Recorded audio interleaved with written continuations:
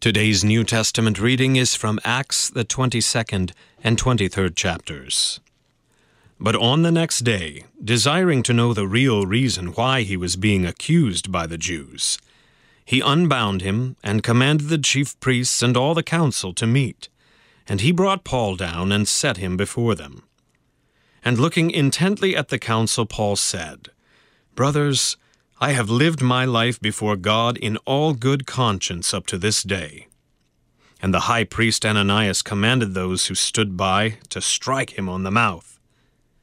Then Paul said to him, "God is going to strike you, you whitewashed wall. Are you sitting to judge me according to the law, and yet, contrary to the law, you order me to be struck?" Those who stood by said, "Would you revile God's high priest?" And Paul said, "I did not know, brothers, that he was the high priest. For it is written, 'You shall not speak evil of a ruler of your people.'" Now when Paul perceived that one part were Sadducees and the other Pharisees, he cried out in the council, "Brothers, I am a Pharisee, a son of Pharisees. It is with respect to the hope and the resurrection of the dead that I am on trial." And when he had said this, a dissension arose between the Pharisees and the Sadducees, and the assembly was divided. For the Sadducees that say that there is no resurrection, nor angel, nor spirit, but the Pharisees acknowledge them all. Then a great clamor arose, and some of the scribes of the Pharisees' party stood up and contended sharply, "We find nothing wrong in this man. What if a spirit or an angel spoke to him?" And when the dissension became violent, the tribune, afraid that Paul would be torn to pieces by them, commanded the soldiers to go down and take him away from among them by force, and bring him into the barracks.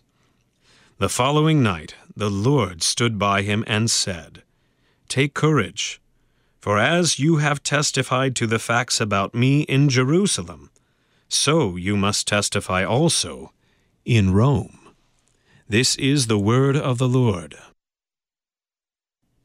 For today's meditation on God's Word, we welcome Pastor Samuel Huergo from Emmanuel Lutheran Church in Harold, Texas, and Trinity Lutheran Church in Iowa Park, Texas.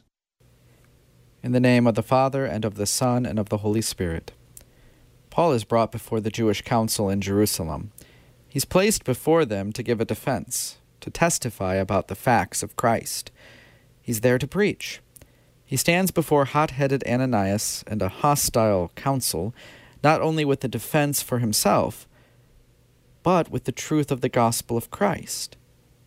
It is with respect to the hope and the resurrection of the dead that he is on trial. And though this would divide the council, it's true all the same. But before he speaks that, his message will earn him a strike on the mouth. He responds then to Ananias by calling him a whitewashed wall. But that response is more than just a hot-tempered, passionate response to that pain and embarrassment that would come from a slap to the face. No, Paul is speaking the truth.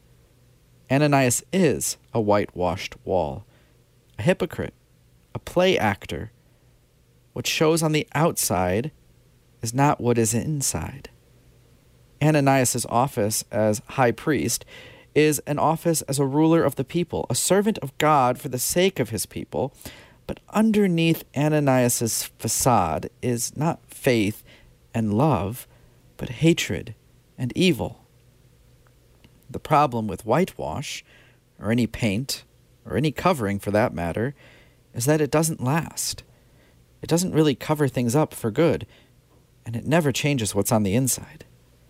As pious as Ananias might have appeared, as good as he was supposed to be by virtue of his office, the true nature of his sinful heart comes out again and again. And even if he had covered up really well through good works, through pious attitude, the ultimate paint remover, the ultimate mask uncoverer, is death. There we see the ultimate reality of our transgressions, the ultimate wages of our sin. Because what was true for Ananias is true for all of us. We've all tried to cover up our sins with the cheap and temporary whitewash of excuses or our works. In our lust, anger, hatred, and greed, we've pretended that we're better than we truly are. repent. It won't last, and it won't make for a good conscience. Because Paul states that he comes with a good conscience. He comes with a good conscience before this hostile crowd and this high priest who is a whitewashed wall. But Paul's conscience is good not simply because he's innocent of those false charges that they had brought against him, nor could he call his conscience good because of any good deed or pious act that he had done. Paul rightly calls himself the chief of sinners and does not paint over the sins of his past and the messages that he preaches throughout his ministry. No, Paul considers his conscience good and clear because of a much greater thing, because of the message that he believes, that message that he brings, that message of his Lord and Christ, Jesus, the crucified and resurrected one. It is on account of the resurrection of the dead that he is before the council that day. It is because of the resurrected one, Christ Jesus. For it's by Christ's innocent suffering and death that Paul and you are not covered in cheap whitewash, but by the precious blood, which not only covers the outside, but creates in you a clean heart, removes the stains of your sins, gives you a new life in Christ. And that life is lived, like Paul's, even in the midst of dangers, persecutions, slaps in the face. But it is your life all the same, and nothing can take that life from you. It is not a life of falsehood, a life merely on the outside, covered over with whitewash. It is your life in Christ, fully and free. So take courage in that. Though Satan may strike you in the face with your sins, know that you are forgiven for Christ's sake.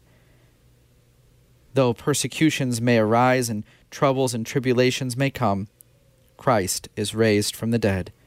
Your hope is in him. Your life is in him. In Jesus' name, amen. We thank Pastor Samuel Wergo from Emmanuel Lutheran Church in Harold, Texas, and Trinity Lutheran Church in Iowa Park, Texas, for today's meditation on God's Word.